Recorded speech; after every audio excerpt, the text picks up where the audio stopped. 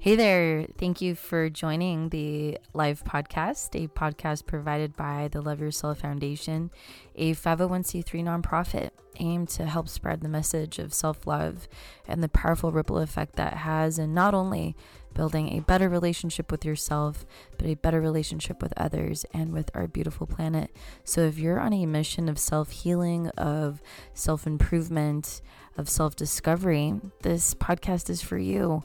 Be sure to like us on all social media platforms at the LY Foundation, at our website, thelyfoundation.org. And we're so thankful that you found us, and we just hope to help you no matter where you are in your journey, and to remind you that you are the most important person in your life. Enjoy the episode. Hello and welcome to The Conversation, a LYF podcast series where we provide our insights, thoughts, and experiences on self-love exploration. My name is Ayla, Growth and Development Coordinator of the Love Yourself Foundation. And my name is JR, Technology Coordinator and Board Member of the Love Yourself Foundation. Ayla, what's up? Welcome to the end of week 10, JR. I know. This is crazy to think that we only got 2 weeks left of this. I don't know what to do with myself. I'm like, that's the end. And I'm like, I think I need 10 more weeks. Not of the morning pages, I'll tell you that. Yeah, no, I know.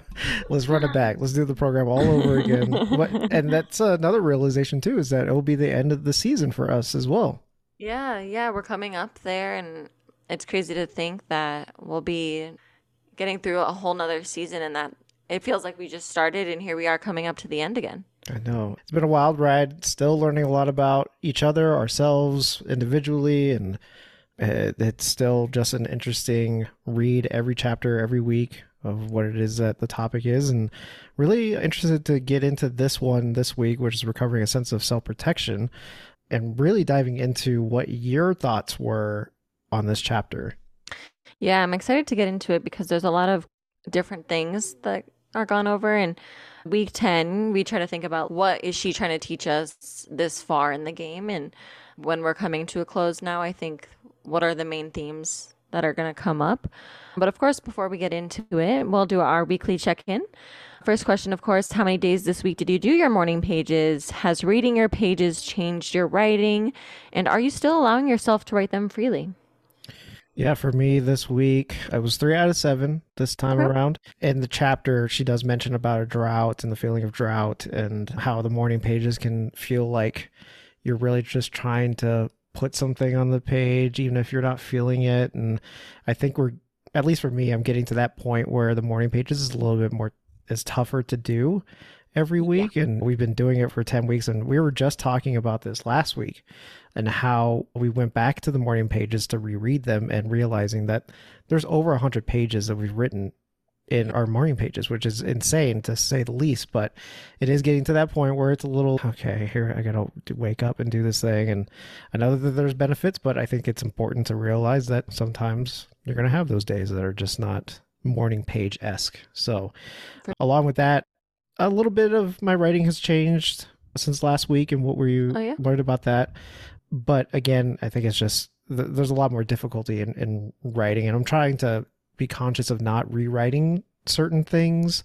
How I noticed that I kept mentioning a certain topic or a certain thing that I was feeling for the past couple of weeks. I'm trying not to do that as much because I feel like I'm just repeating myself over and over. Maybe it's telling you something. Exactly. That's what I was about to say. I think that maybe that's just more of a tell of, hey, this is probably something important. So for sure. Yeah. How about you?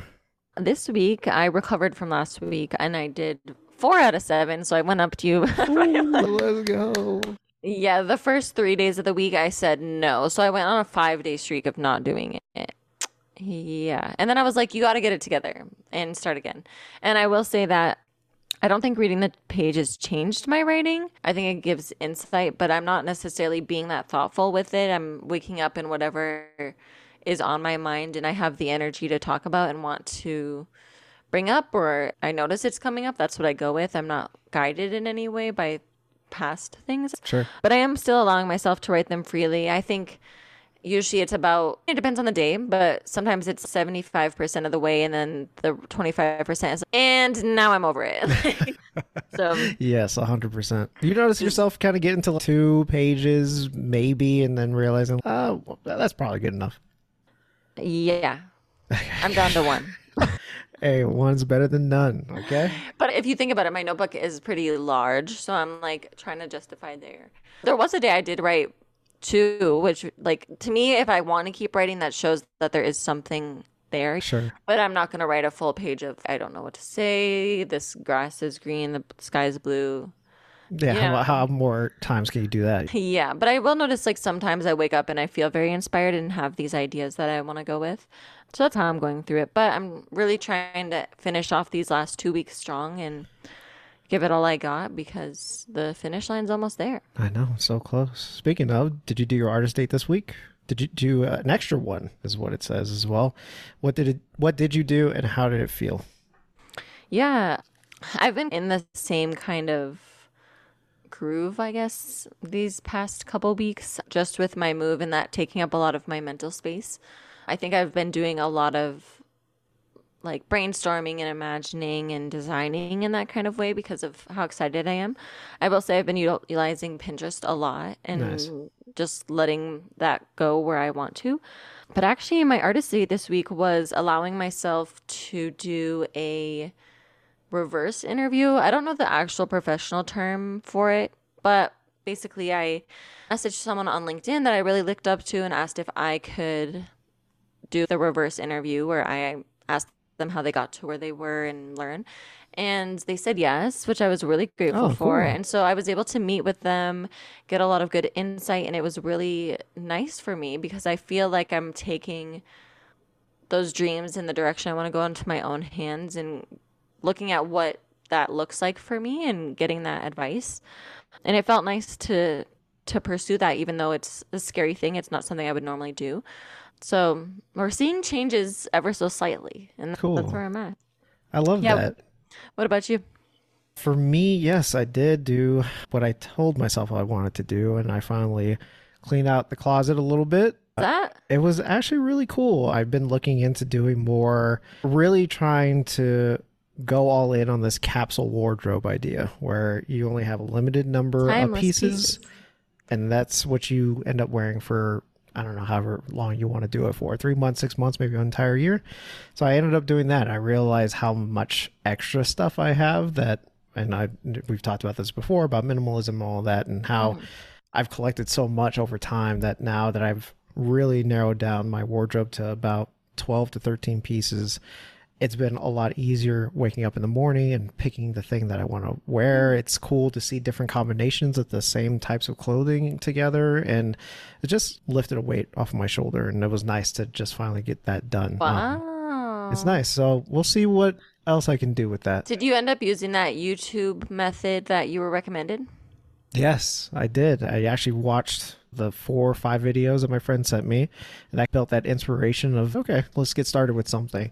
That was one of the things. The other thing was having a bin for all the mail that comes into the home. Instead of having the mail scattered all over the place or on the desks rearranged everywhere, you actually just put it all in the bin, and then at the end of the week you go through that bin, and the idea is to empty out that bin, whether it needs to be stored somewhere, whether it needs to be thrown away, whatever.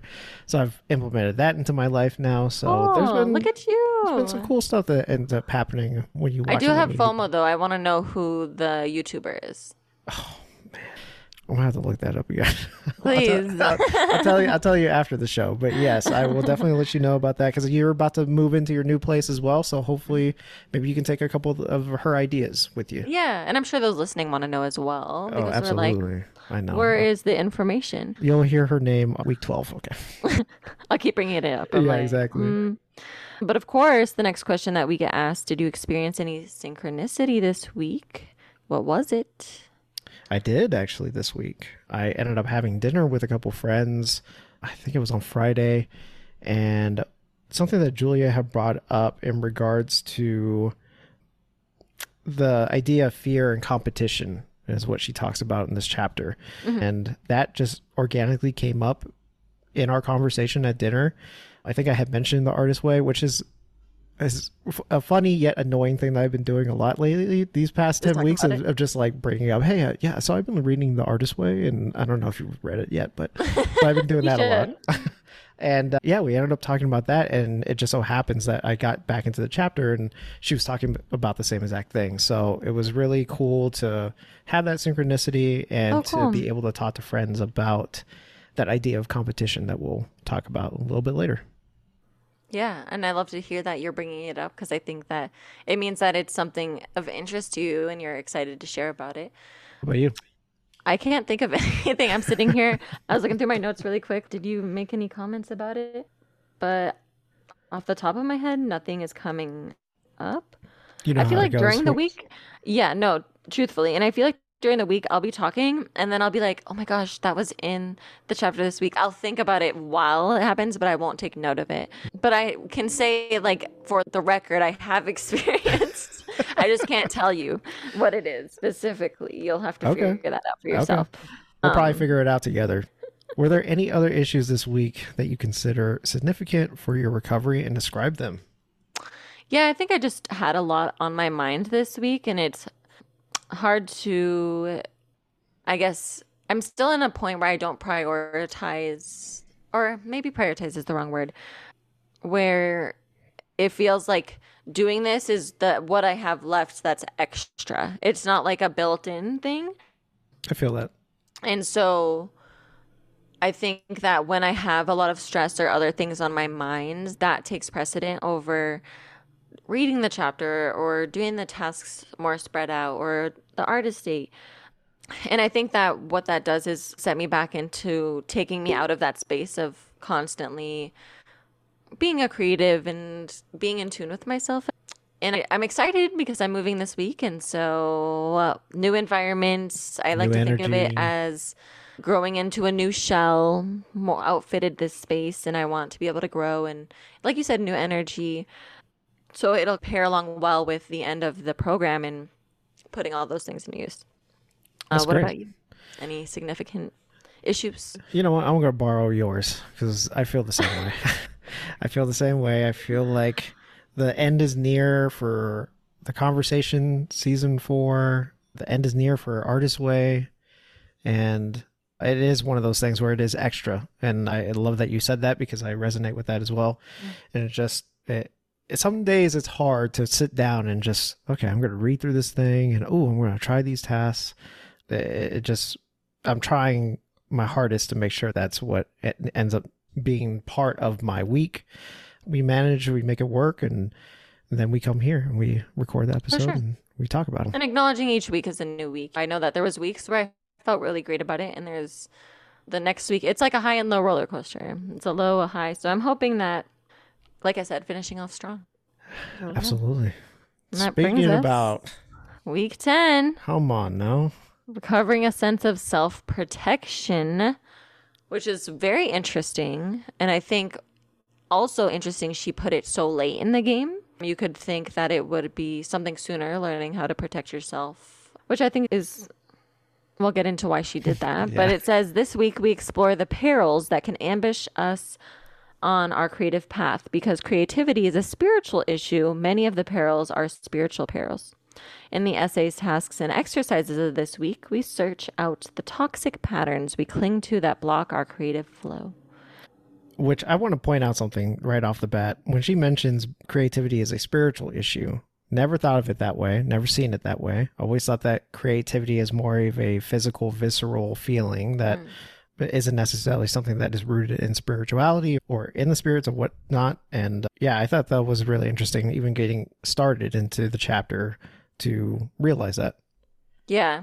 And I think it connects. I think it connects to creativity not being something you do, being something you like are and are Right. being. And I think I mentioned that a couple weeks back of that mindset shift, because it's always been you do creative things. You're not like, you don't be a like that difference there. You're like, oh, to be it, you have to do. So I guess connecting with that ability within inside you has been a journey for us. Yes. Speaking of journey, the first chapter here is titled Dangers of the Trail. Look at that. I know. Crazy. Synchronicity. There it is. We got one. There you go. Julia says creativity is God energy flowing through us, shaped by us like light flowing through a crystal prism. When we are clear about who we are and what we are doing, the energy flows freely and we experience no strain. When we resist what the energy might show us or where it might take us, we often experience a shaky, out of control feeling. We want to shut down the flow and regain our sense of control. We slam on the psychic brakes. When I read this, it really hit home a little bit because it talks about supplementing certain feelings in order to not having to really focus a lot on what the creative or whatever creativity you're trying to go through, and using other outlets to negate that kind of thing. That's exactly it. She mentions that for some people, food is a creativity issue. Eating sugar or fats or certain carbohydrates may leave them feeling dulled, hungover, unable to focus, or blurry. They use food to block energy and change as the shaky feeling comes over them and they are going too fast and God knows where, that they are about to fly apart. These people reach for food, a big bowl of ice cream and an evening of junk food, and their system clogs. What was I thinking? What? Oh, never mind. And that was something that kind of hit home for me a little bit because as one of a coping mechanism, and the things that we will talk about throughout this entire chapter, is one of those things is food, and use food as a excuse to focus on certain things or something to take me away from whatever it is that I'm dealing with. And again, Julia just does a great job of basically bringing it to the forefront of the thing that you're dealing with. Yeah, it's interesting. She brings up coping mechanisms in almost like the reverse. Like we're choosing to do these things to not have to create. And so talking about food, I also am the same way. If I'm stressed, anxious, if I'm uneasy about something, I want just to eat in general. If I'm bored, I want to eat in general. Like I don't use that outlet to explore more. And so I also found that to be very like, oh, cool. We're talking about this now. Before I move on. Not so loud, Julia. Not so loud. Yeah, she'd be doing that. But I liked in the second sentence, when we are clear about who we are and what we're doing, the energy flows freely. And that's actually something I learned while I was in school for psychology, is that being in your state of self-actualization, which is basically your highest self, you'll feel that energy differently. Like you'll feel like this is the right thing, and to be almost like a gut feeling of knowing that's where you're supposed to be. That's where you feel your best. And so reading this just reminded me to look for that feeling and also recognize when it's absent and seeing when the strain is there.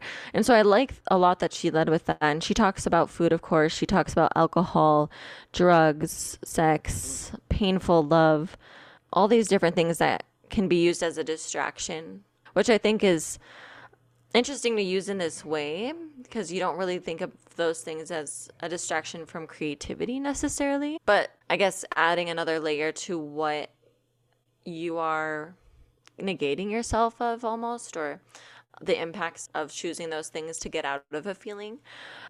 And she says, now these are all good in themselves, but it's the abuse of them that makes them creativity issues. Knowing yourself as an artist means acknowledging which of these you abuse when you want to block yourself. And so I think the tasks this week worked to demonstrate that.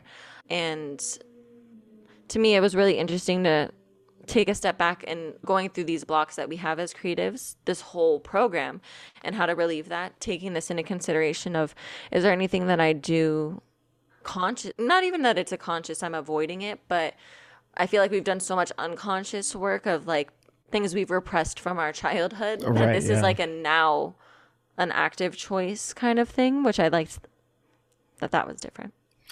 Yeah, and she also says, we begin to sense our real potential and the wide range of possibilities open to us. That scares us, so we all reach for blocks to slow our growth. If we are honest with ourselves, we all know which blocks are the toxic ones for us. Clue, this is the block we defend as our right.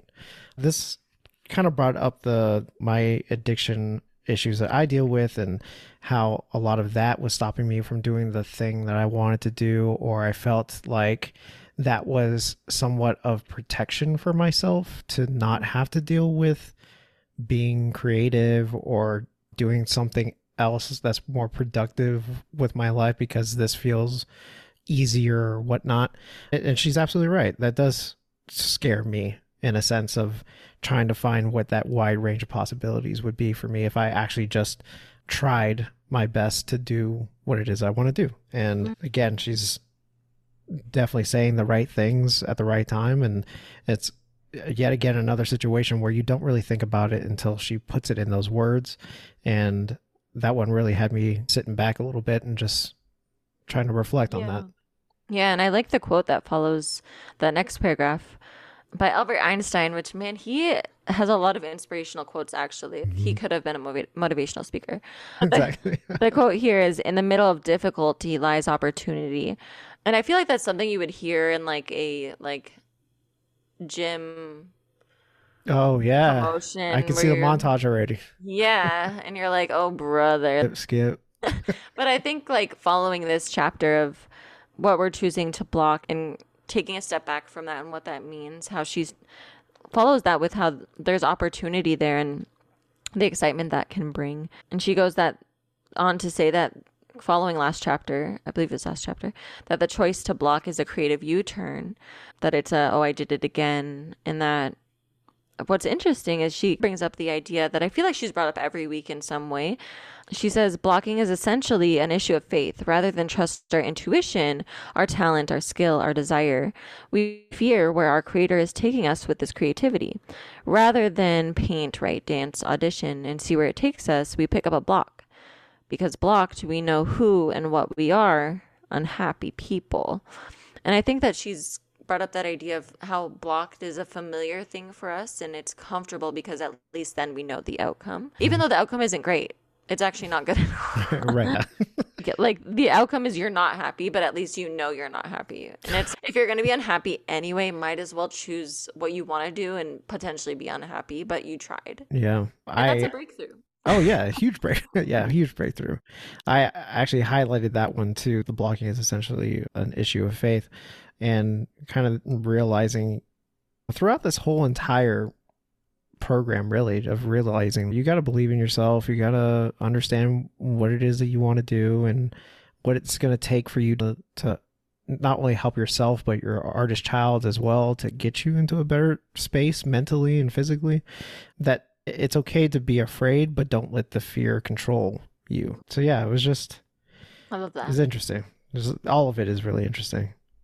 Yeah, and I love that you talk about that fear isn't like it's a bad feeling to have, but it's about what happens after that.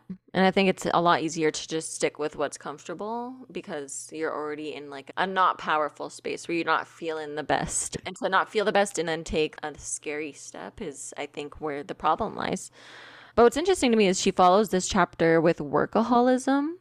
Let's get into that, please. Yeah, a very interesting follow-up. She says workaholism is an addiction, and like all addictions, it blocks creative energy.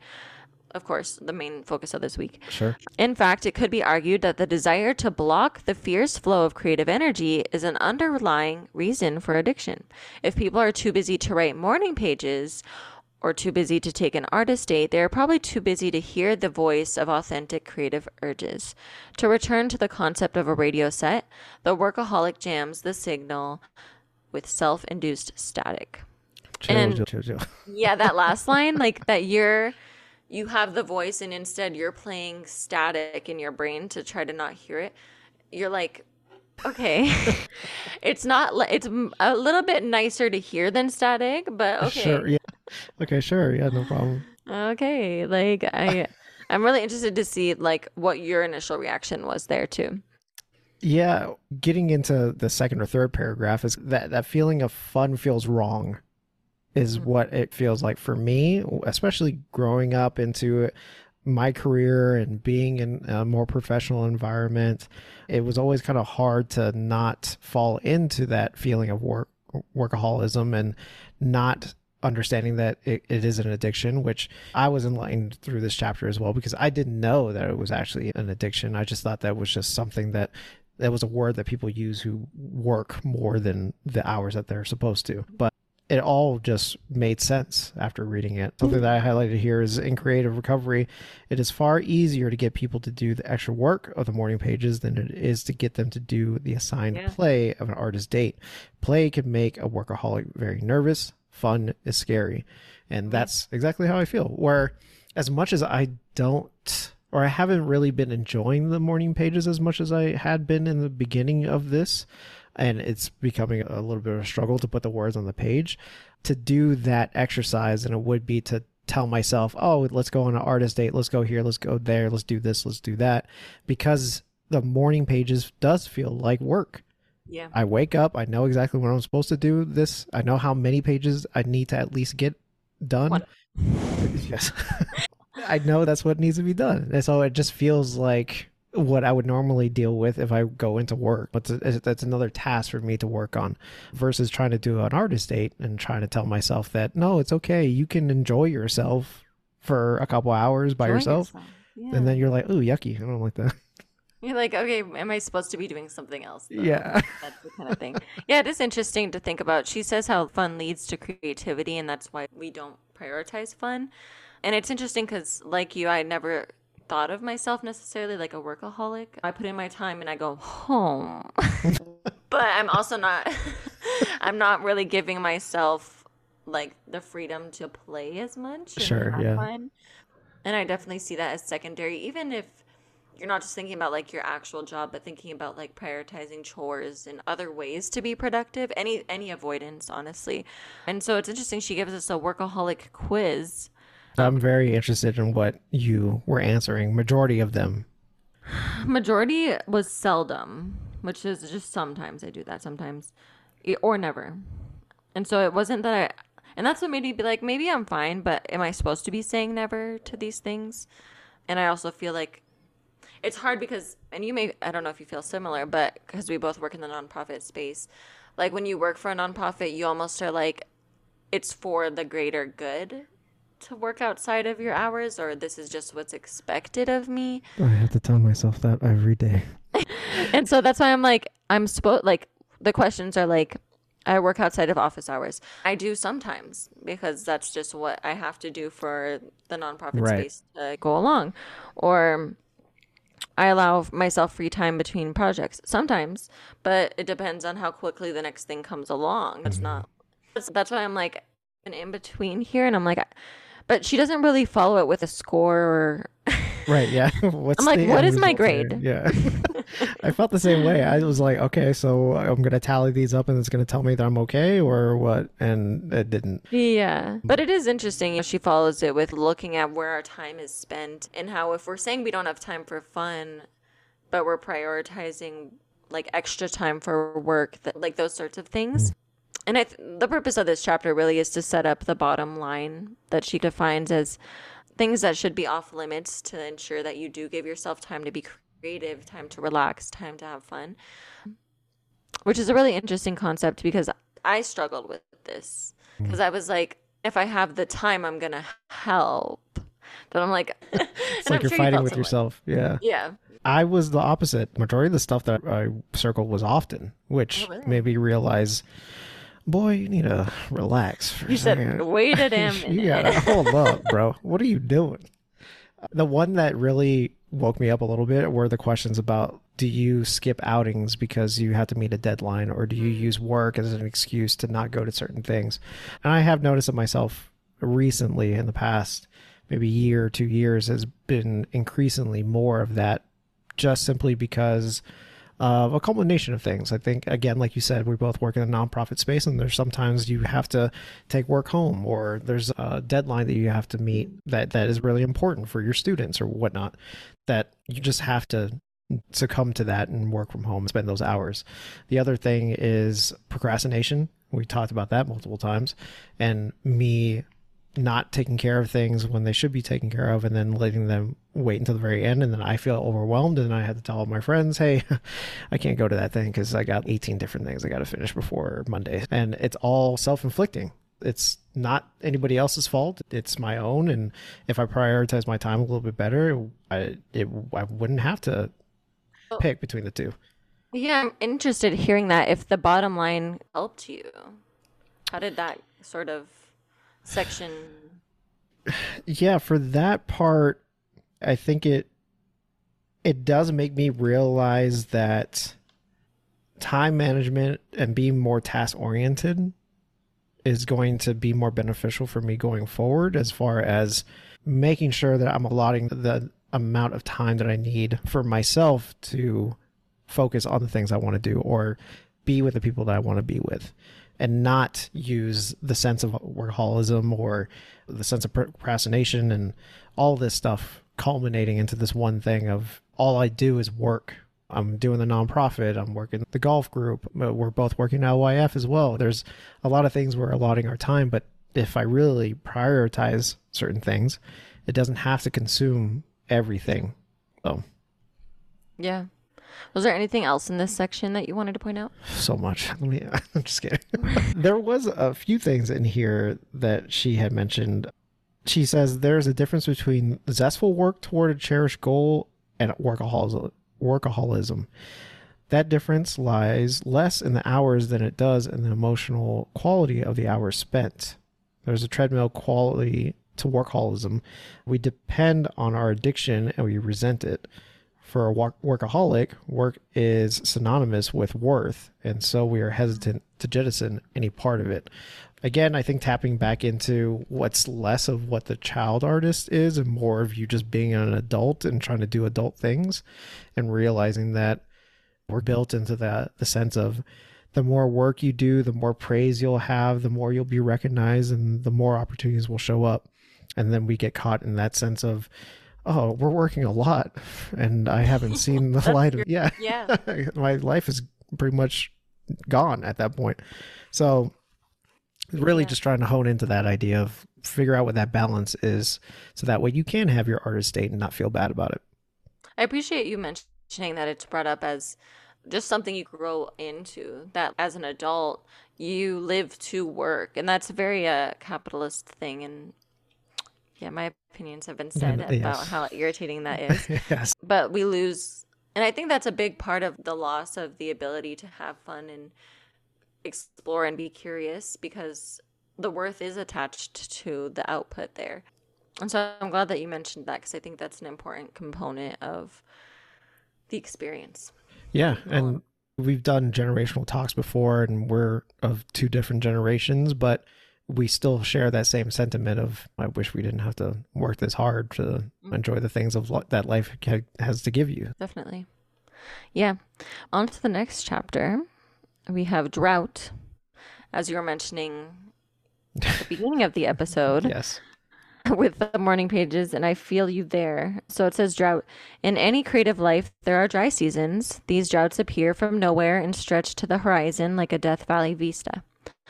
Life loses its sweetness. Our work feels mechanical, empty, forced. We feel like we have nothing to say, and we are tempted to say nothing. These are the times when the morning pages are most difficult and most valuable. And her saying most valuable, I'm like, because I don't. Okay, yeah, sure. I'm like, it is interesting, and I do feel like I'm at that point where, but it's almost like I don't see a value for me in doing it every day, and I'm trying to push through that. I'm glad you said that, because I feel the same way. Because some days I wake up and I'm like, I would love to write down everything I'm thinking right now, because I'm really motivated, and I just wake up that way and I'm like, I have so many ideas. And then some days I wake up and I'm like, I really could go without it, and I'm doing this simply because I have to, 100%. Yep. And so it's interesting that she says that's when it's the most valuable. And I feel like I've written on those days when I'm like, I don't want to and I could skip, but I'm going to, so I don't have just 1 out of 7 days this week. And I'm like, that's really the motivator right there. Would be 1 out of 7. The facts. And I'm like, I don't know that I see the value in it when I like look at what I'm writing, but maybe it's just because I need to do it several days in a row where I'm having that. I'm wondering what you're feeling in that realm. No, I feel the same way. I feel like me doing the morning pages is more so because we're doing it together. That if we were doing this separately on our own for our own purposes, that maybe the pages during the week would be a lot less. But I feel like there is this need to show up every time we have to record an episode. So for me, it's like, all right, you don't want to do this. This is getting a little bit monotonous, but you're doing this with Ayla. maybe keep up with it, so that way you can get through it. Yeah. But yeah, I think it would be a different mentality if I was just doing it on my own. I would hope that this is the benefit of us doing it together, because if I did this by myself, I would have been not past maybe week 4. And that's where I failed the first time. And I think it speaks to the importance of having an accountability partner to be able to go through it with, because that external motivation, I think, is like very propelling. But it's interesting, she says that during a drought, the morning pages seem both painful and foolish. They feel like empty gestures, like making breakfast for the lover we know is leaving us anyhow. Damn. Hoping against hope that we will someday be creative again. Our consciousness is parched. We cannot feel so much as the trickle of grace. And yeah, that line too, that got me, because I'm like, that is what it feels like. Like, why? Like, I understand there's reason, but I'm like, I just don't feel the reason well enough. And she says, we write our morning pages because we must, and droughts do end, and to write is to write things. Yeah, so it's an interesting chapter for me. It's validating, I think, at this point in the game, which I'm saying a lot today. The game is ending at this point. So you know, okay? Speaking of that, she also writes, droughts tell us that they will last forever, and that we will not. A haunting anticipation of our own death, approaching long before we're ready for it, long before we've done anything of value, shimmers ahead of us like a ghastly mirage. Wow. I said, damn, Julia, that was metal, dude. And she's a poet. She really just drew me in on that one. I was like, oh yeah, I do think about that sometimes. Yeah, you're like, I'm always going to feel like that. And honestly, I think the feelings that come from it are very much like if I was a real creative, I wouldn't experience this. Or is this because I'm resistance because it's not right for me? Or so the really mentality that you can get through it too. Because droughts are going to be there forever, you're going to experience it, and that's okay. You'll know how to deal with it, and then you can get on with your life. It's really interesting, and a short chapter as well. And I think it's very interesting. And I'm not sure if she put it just to validate that feeling that we have, and she's, you have 2 weeks left. Do the pages. Because I know where y'all are at with your morning pages. I know you ain't doing 3 pages, so I stopped doing 3 pages a long time ago, Julia. The next chapter, though, is Fame, which I think is really interesting. She says, fame encourages us to believe, which I think is really interesting. JR, do you want to talk about what this chapter Yeah, Julia says, fame encourages us to believe that if it hasn't happened yet, it won't happen. Of course, fame is not the same as success. In our true souls, we know that. We know and have felt success at the end of a good day's work. But fame, it is addictive, and it always leaves us hungry. Fame is a spiritual drug. And this is where we get into that spiritualness of these feelings. And yeah, this was an interesting one as well. Understanding more of, I was going through kind of social media, seeing the different photographers and videographers, golfers that I envy, I guess is a good term for this. And there is a sense of wonderment of, oh, what would it feel like if I was that famous? Or what if I was followed by that many people? And realizing that fame is like a fleeting desire of creativity where it doesn't really do anything for you. The work that you put in is what is more important than being recognized or even judged at that point of what it is that you put out. Yeah, and she says that. She says the point of the work is the work. Fame interferes with that perception. And I think that is where I took a second to sit back and reconsider like what interests me about the fame aspect and what it stops me from. And she goes on about, instead of acting being about acting, it becomes about being a famous actor. Instead of writing being about writing, it becomes about being recognized, not just being published. And we all act like credit where credit is due. As artists, we don't always get it. And so for her, like, to go into each thing and talk about it is just really interesting for me. And it made me sit back, because I think that's something for me where I've been like, well, on Instagram, you see all these people that are so famous and get following so fast, and I've never even tried. And but I'm like, I'm not there, so I'm not ever going to be, and that therefore I can't work for the sake of work. Sure. And I don't know, it was just a really interesting chapter. And what stuck out to me is towards the end, she says, what we are really scared of is that without fame, we won't be loved. And that was so big for me. Yes. And that to me was the like light bulb moment of that's why, because the it's in our eyes it's because of the fame, but deep down it's because that fear of the rejection and not being loved. And not that we have to have millions of fans, but it's almost like your brain makes it be that extravagant to catastrophize the level where it's that or nothing. Right. And it's that or you're not loved. And to me, that's wow. Yeah, it really is wow, because that was one of the things that popped in my head immediately after reading that, is that sense of doing all of this for what? Yeah. I want to know that I'm doing what it is I love to do because I want to do it. And if people like it, that's just a bonus, not the other way around, that I'm doing this because I want people to like it. And I want people to love me for doing it. It is something that I feel like I struggle with a lot too, of putting myself out there, putting work out there, whatever it may be, that for either of us, if we end up doing something really big in our lives, that will fame be something that is important to us, or will we be strong enough to know that fame is nice in the moment, but really we're doing this for something bigger? Yeah, definitely. It's really interesting to think about it that way, and I'm happy she put it where she did, because as we're leaving the nest, as you will, and becoming our own birds after this program, that what does that look like, and making sure that those values kind of align. And I guess it's important that she is putting it so late in the chapters, because you can't really talk about fame until you've done the work necessary for you to get to be a better artist. Definitely. Yeah. And I appreciate it. And it's interesting. The last chapter of the section is competition, which all of these kind of, they don't necessarily flow exact one right into the other, but it's hit you from this side. Hit you from this side. Oh yeah, by the way, you're also dealing with this. Okay. Yeah, you're not even done recognizing that. Let's add something else to it.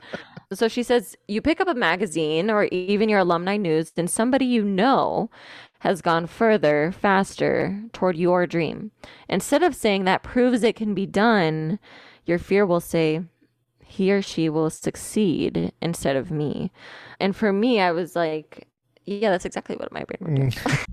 And it's funny, but it's really not, because it's her saying that proves it can be done. I'm like, oh, that would be so nice if that's the way I thought. Oh, that means that it's possible. And I think I'm like 10% of the way there, which isn't a lot, but it's something. Yeah. But I think it's just so much easier to say it's me or them. And she talked about that in one of the early weeks too. There's enough to go around. So this is a synchronicity, if you will. We got 2. That's number 2.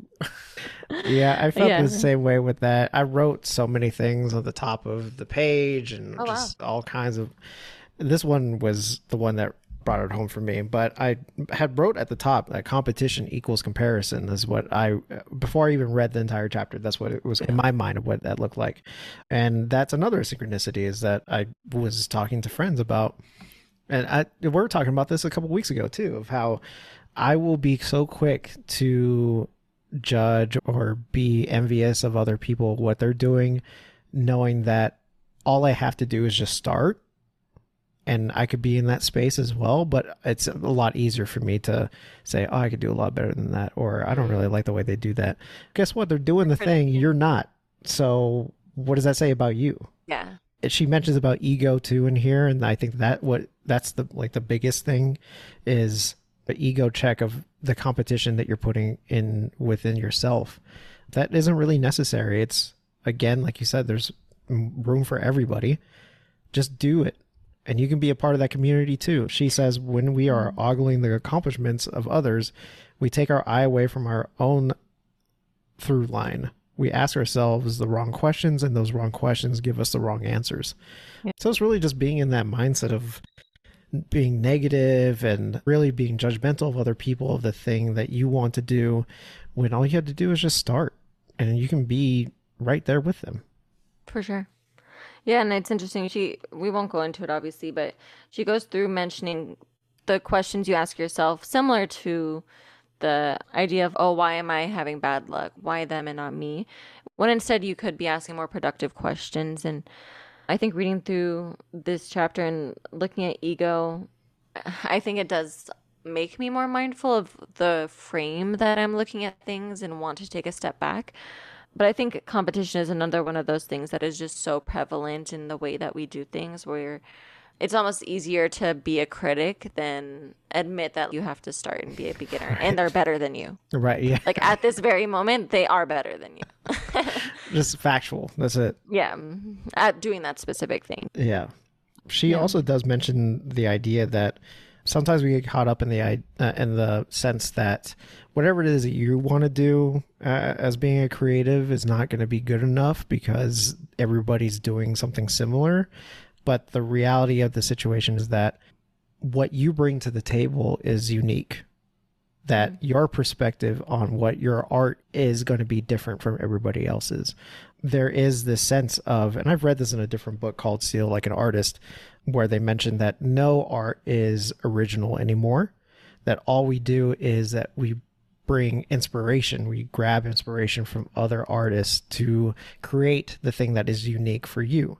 So it's not about creating that original thing anymore. It's more of what is it that you can put your artistic spin on that's important. Yeah. And to realize that you can be different in the space that you want to be in.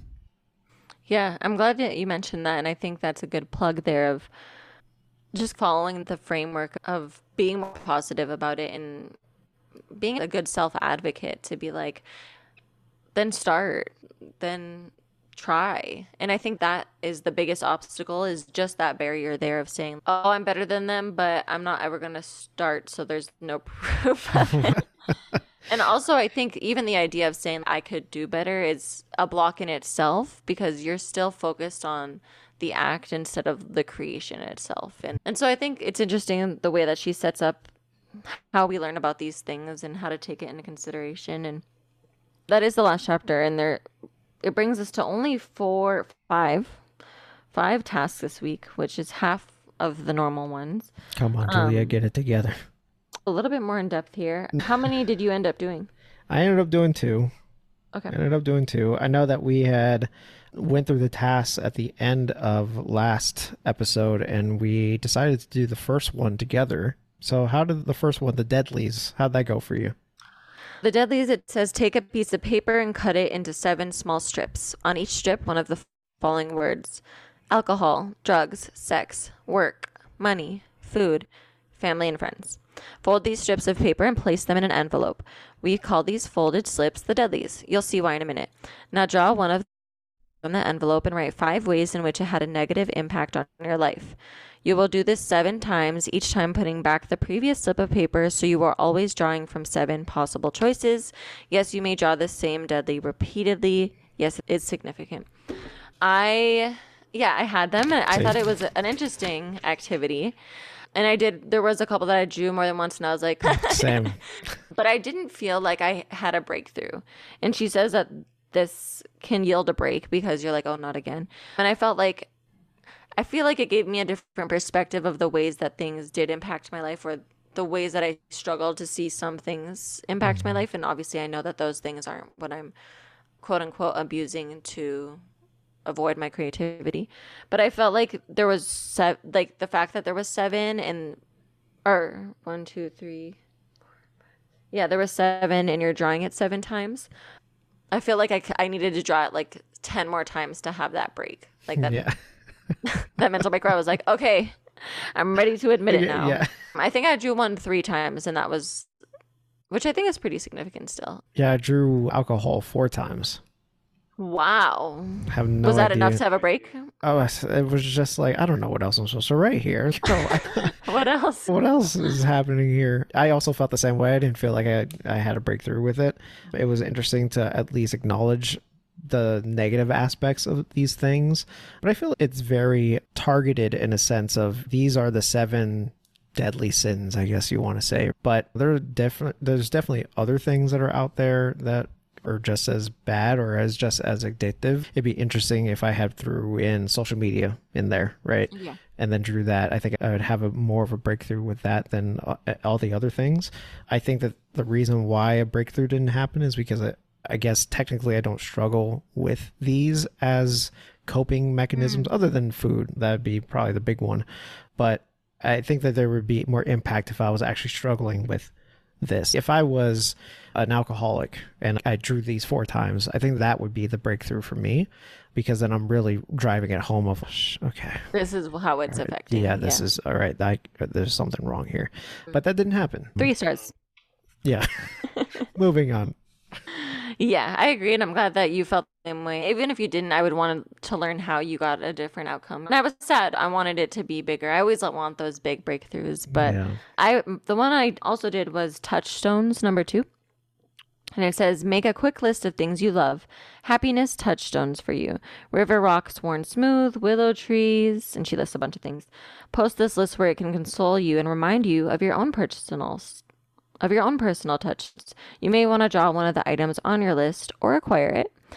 And I really enjoyed doing this because it's almost like looking at the beauty in life and the little things. And I actually drafted up a way I'm going to design it to be able to print it out and put it up. Cool. Yeah. So I really enjoyed it. And I think it's nice to be reminded of those things, and also to do it in this way where it's not just listing things, but like feelings or experiences, different things that kind of come to mind when you think of what is happiness there. So I really enjoyed that one. That's good. The one did you do? I did number 3, the awful truth, and it's basically just answering a whole bunch of questions truthfully of things that might be holding you back for your creativity. Like one of the questions is, tell the truth. What habit do you have that gets in the way of your creativity? And it's funny that I mentioned it earlier because it's true. Is social media. TikTok has ruined my life. Okay, I'm on the talk. I'm on the talk 5 hours a day, just in the bed, just scrolling. So I feel like that if I brought that back a little bit, I would have more time to be creative and all that. But a lot of the questions were really interesting. It did get into asking questions about friends and are certain friends holding you back and stopping you from being creative. That one's a little bit more personal, so I won't get into that one. But it was definitely interesting to see at least those questions worded in that way to have a perspective of what's going on in my life. Yeah, I thought it was a really good activity. And again, I love the introspective ones where you're taking a look at yourself again in a new light. So I'm glad that you were able to do that too. There are 2 other activities for the week, and we definitely recommend you going to the Artist Way Week 10 to check them out. Next week 11, we're covering a sense of autonomy, so stay tuned for that. Only 2 weeks left. Only 2 weeks. And so with that, we do want to hear from you. Leave us a comment on Instagram or Twitter at the LY Foundation, or on Facebook, facebook.com/the LY Foundation. Let us know what you thought about today's episode and what recovering a sense of self-protection means to you. Also, please leave us a review of the LYF podcast. That way we can continue to produce more content and grow the show. Thank you for listening to the conversation. And until next time, love yourself, love one another, and love this planet we call home.